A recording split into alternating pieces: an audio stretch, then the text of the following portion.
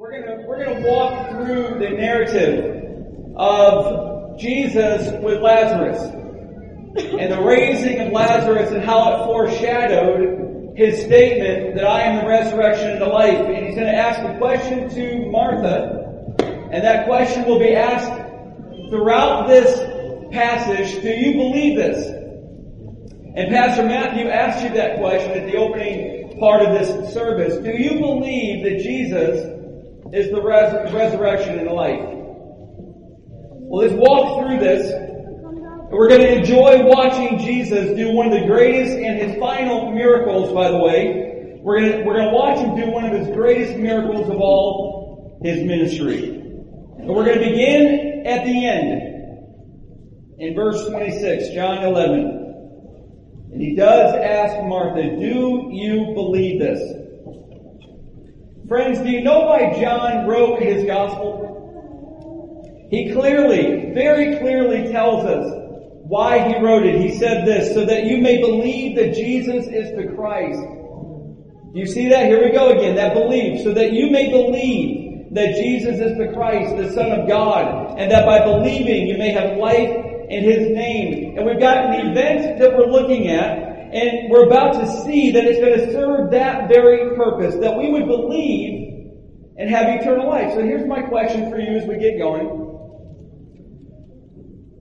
Do you believe that Jesus died on that cross for you? Amen. Now, I didn't ask if you believe that Jesus lived. I didn't ask if you believed even that he was the Son of God. I'm asking, do you believe that Jesus died on that cross for you and that he was and is the Son of God, and that he was in that grave for 3 days and he rose out of that grave so that you and I might live again? Do you believe that? It's critical that you do. Now listen, even though this isn't in our text, this is so important. Listen to this from Ephesians 2. For by grace you have been saved through faith.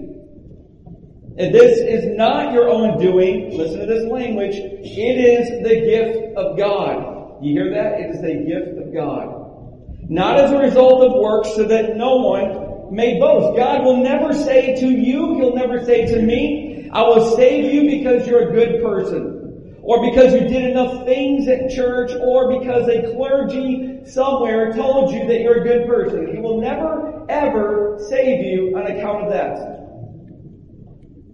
You know, I was at the bank this past Thursday, and I was waiting in line, and I overheard a teller saying to a lady whose business was growing, and they were talking about the deposits that she's making. And the teller said to the lady these words, your prayers are being answered. You must be doing a lot of good lately. I wanted to ask that teller, if I promise to be really good for a few months, will you wipe out my mortgage? Will you give me $1 million? Because that's really what she was saying. But you cannot earn a gift, not in a bank, not in salvation. You can't earn it. You can't be good enough. It is by grace, undeserved, unearned. It's a gift. By trusting and through trusting your eternal life to Christ. So over and over, Jesus keeps saying, whoever believes in the Son has eternal life, John 3:36. And he says, he's going to say to Martha, Martha, I'm going to do something that will help you. It will help my disciples. It's going to help countless people who hear about this and read about this. They're going to believe me, and they're going to trust me, and they're going to receive for free the gift of eternal life.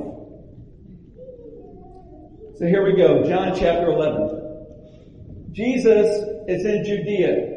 It's about 2 days walk north of Jerusalem. It's across the Jordan. It's where he was baptized by John. And he's in that region, and look what it says in verse 5. He receives a message, before that, he received a message from Martha and Mary that their brother Lazarus was ill. Look at verse 5. Now Jesus loved Martha and her sister Mary and Lazarus, who was their brother. Look at verse 11. He called Lazarus a friend. Did you know that Jesus had close and abiding friendships? He called people friends. And he loved them. And he assured the disciples, so they get this message that Lazarus was ill, that's seriously ill. And he assures the disciples, look at verse 4, this illness does not lead to death. It is for the glory of God, so that the Son of God may be glorified through it. Something in Lazarus' illness is going to bring glory to Jesus. He gets this message, and look at verse 6. Does this sound like love? He stayed 2 days longer in the place where he was, up in Judea. He delays. Lazarus is ill. They sent him the message, meaning, Jesus, we need you. Lazarus is not doing well, and Jesus gets it, says something's about to happen that's going to bring me glory, and then he delays for 2 days. And later he tells his disciples, look at verse 14, Lazarus has died. He was ill, but now he's died. Let us go to him. Why? Why the delay? Well, verse 15 tells us, and for your sake, I am glad that I was not there. Why? Here it is again, so that you may believe. It's all through this chapter. We've got to believe. You've got to trust that Jesus died on that cross, that Jesus came through that grave, was raised back to life, proving that he is the Son of God, proving that he has mastery over death. You've got to believe in that if you're going to live.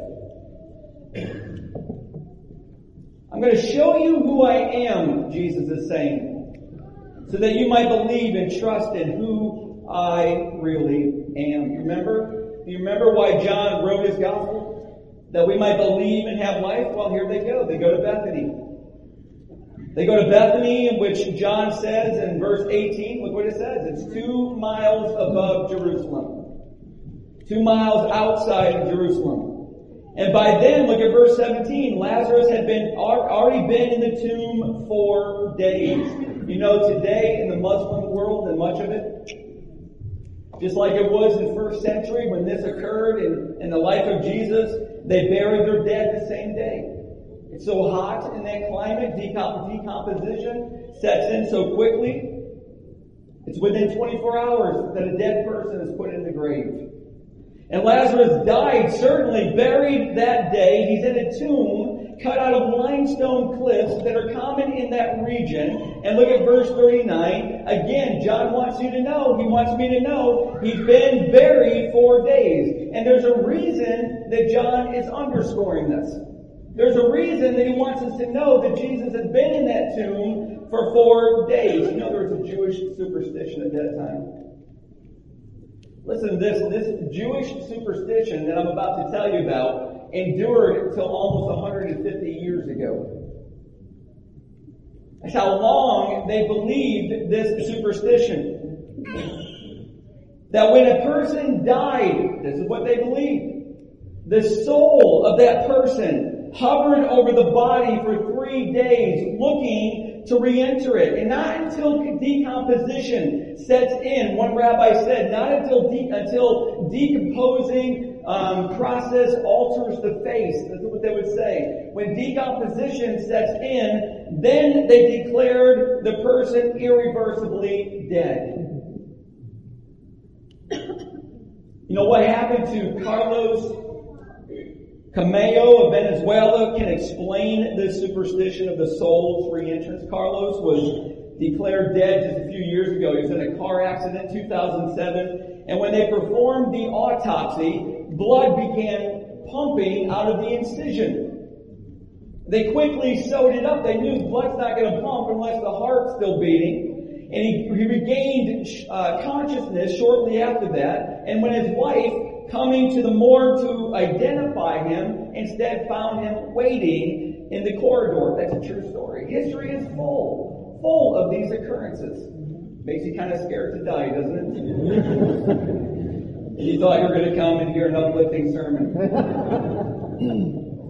There are stories of people being carried on the shoulders of the pallbearers to the gravesite. When they heard knocking from within the casket, they put the casket down, take the lid off, and the person is alive. There are stories that are documented throughout history like this. So this superstition begins to develop that person seemed dead. First century, they don't have stethoscopes. They don't have the medical equipment to be able to determine medically a person is dead. And a person would die, they would think, and then recover. Thus, the superstition, 3 days the soul looks to come back into the body. And Jesus didn't believe this superstition. But because the Jews did, and his goal was that many would believe in him, that he is the resurrection and the life, he delayed so that there was no possibility of them discounting this miracle he was about to perform. So look at verse 21. Martha meets Jesus outside the village. She says, Lord, if you had been here, my brother would not have died. It's not an accusation. This is regret, for she knew that Jesus could have healed her brother. But she's clinging to the hope that Jesus would pray. Yet I know that if you ask anything of God, he would give it. Just pray and bring comfort to us, and God will bring that comfort. You might be thinking, well, maybe she had faith that Jesus would have raised her brother. If you keep reading, you'll see that faith was not in her. Not until the last day, because Jesus says in verse 23, your brother will rise again. And she says, I know, and what she's referring to is what the Jewish people believe, that all people are going to rise at the end of the day. They're going to rise to judgment, some to life and some to eternal death. See, she needs to believe. Do you believe this, is what Jesus is about to say. He says, Martha, Martha, I am the resurrection and the life, verse 25. Verse 23, your brother is going to rise again. He's saying, I am the one who will defeat death. I will break the hold of the grave on humanity. I am the one who will give life, eternal life, life that starts right here, Martha, and continues forever. And I'm about to prove that to you. I'm going to prove it to my disciples, and I'm going to prove it to all of those who gather around to witness. And in verse 25, whoever believes in me, there we go again. You've got to believe. Well, if you believe in me, that though he die, yet shall he live, and everyone who lives and believes in me shall never die. You ever walk through the Gospels and see this pattern? Now listen, you got to hear this. It'll open your eyes in a new way when you read the Gospels of Jesus Christ. Whenever Jesus would preach, you watch. Go through Mark. You'll see it over and over. The Gospel according to Mark. Whenever he would preach and whenever he would declare a truth, he would do something afterwards to confirm it. He would do something to confirm that what I just said is true. I just made a claim. I am the resurrection and the life. I hold the power of raising people from the grave. I hold the power of giving them eternal life. Let me prove it to you. So they go to the tomb. And Mary now joins them. And look at what it says. A lot of Jews come out and join them as well. Verse 18. And when Jesus saw her weeping, and the Jews who had come with her also weeping. Now listen to this. He was deeply moved in his spirit and greatly troubled. What's that mean? You want to know something? I wish our English translations did a little bit better on this. Because deeply moved means to be outraged. It was a word that was used when a horse would snort when it was agitated.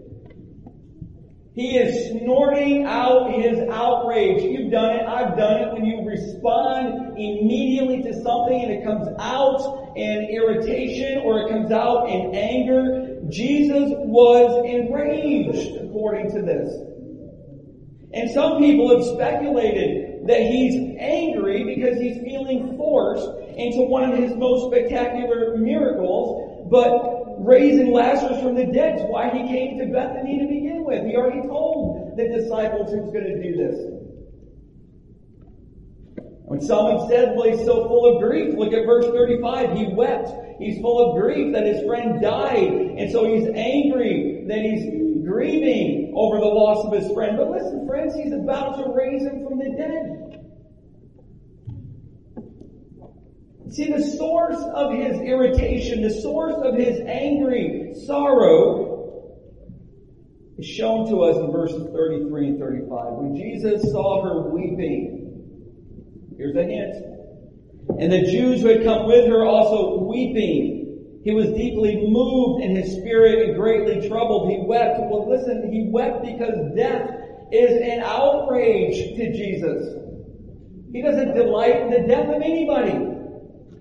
It's contrary to his very design in creation. It's contrary to his very being. He is an eternal God. And sin fractured that design in the Garden of Eden. It ushered in death. And Jesus came to break the power of death and to bring life. Listen, you want to know how Jesus feels when any of your family members or loved one dies?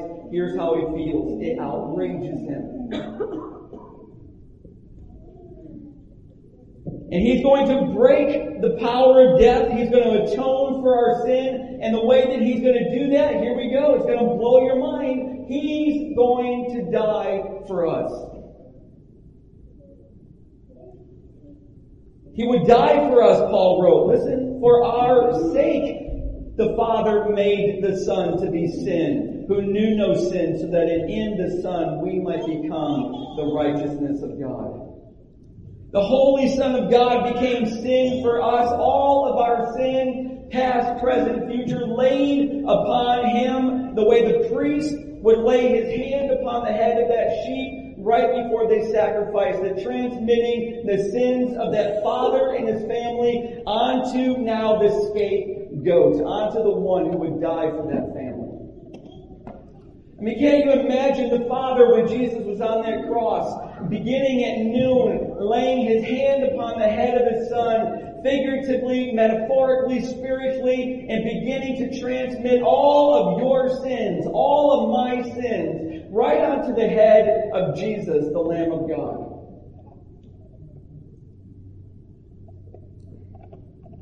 So that he could then begin taking the righteousness of Jesus and putting it over onto those who believe. Do you believe this? If you believe this, then all of your sins, past, present, future, all of the condemnation, all of the shame has been put onto Christ nearly 2,000 years ago, and all of his righteousness, all of his blessings have been put on to you the very moment you believe. See, the raising of Lazarus, friends, was a demonstration of God's plan to put death to death. And death will not have the last word. Jesus, the Son of God, will. Look at verse 43 to see that last word. He cried out with a loud voice. Why a loud voice? Did Lazarus need to hear, especially loudly, the power of the Son of God? Not hardly. This is for all of those, many of them gathered around. He cries out with a loud voice. He's going to cry out with a loud voice from the cross. Lazarus, come out. And the man who had died came out, his hands and his feet bound with linen strips, and his face wrapped with a cloth. And Jesus said to them, unbind him and let him go. How did he do this? He did it because I am the resurrection. I am the life, he declared. I am the Son of God who holds the power over the grave. And I can give you eternal life. But Martha, disciples, look at your text. All of you standing around. Everybody here at Cornerstone, you've got to believe if you want that life. Without faith, it is impossible to please God. You know, in Kenya, Africa, an 8-year-old named Monica fell into a pit. She broke her leg. True story. An elderly lady named Mama Jerry heard her cries, climbed down into the pit, and in trying to rescue Monica, they both got bitten by a black mamba. The rescuers came. They were able to get Monica to the local medical center. Mama Jerry went home. She fell asleep. She never woke up. They later began to understand what had happened. See, the snake had bit Mama Jerry first. And then after that, bit Monica. And there happened to be in Monica's room in that medical center a Christian missionary nurse. And when Monica explained what had happened, the nurse said, "Listen, Monica, this is exactly what happened to Jesus Christ. This is why you can have life. This is why you can be saved. Because that black mamba expended all of its poison into Mama Jerry. And when it bit you, there was nothing left." And she said, "You're going to die one day. We're all going to die one day. But death bit Jesus and expended all of its poison in him. His Father raised him from the grave. It has no more power over you." See, Jesus took the full poison of sin into his body on the cross. He died. He was buried for 3 days. He was raised back to life. Friends, listen, rejoice, because the grave could not hold him. Christ is the sovereign Son of God. He's the antidote to death. He is the resurrection and the life. Listen, if you turn to Jesus and believe, don't believe the bank teller. Don't believe the bank teller. Don't believe a priest or a pastor or any clergy that tells you just do good and the Father will forgive you. There is no power in that. Believe Christ. Believe the Father who sent his Son to this world to die. Jesus who said, "I came not to be served, but to serve, and to give my life as a ransom for many." Your good works, your church attendance, their good intentions, they cannot secure you salvation. The sting of death will bite you. You will rise to eternal death. The only antidote is Jesus, who took the full poison upon his body and offers you life.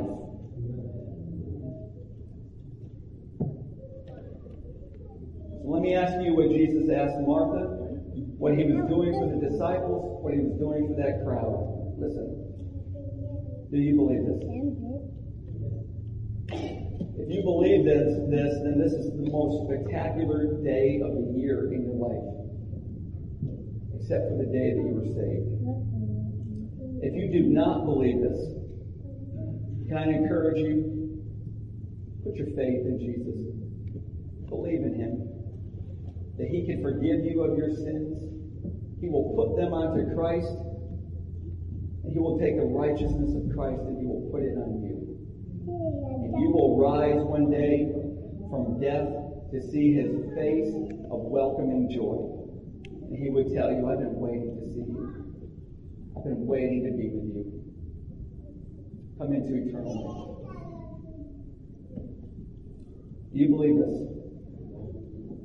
You must.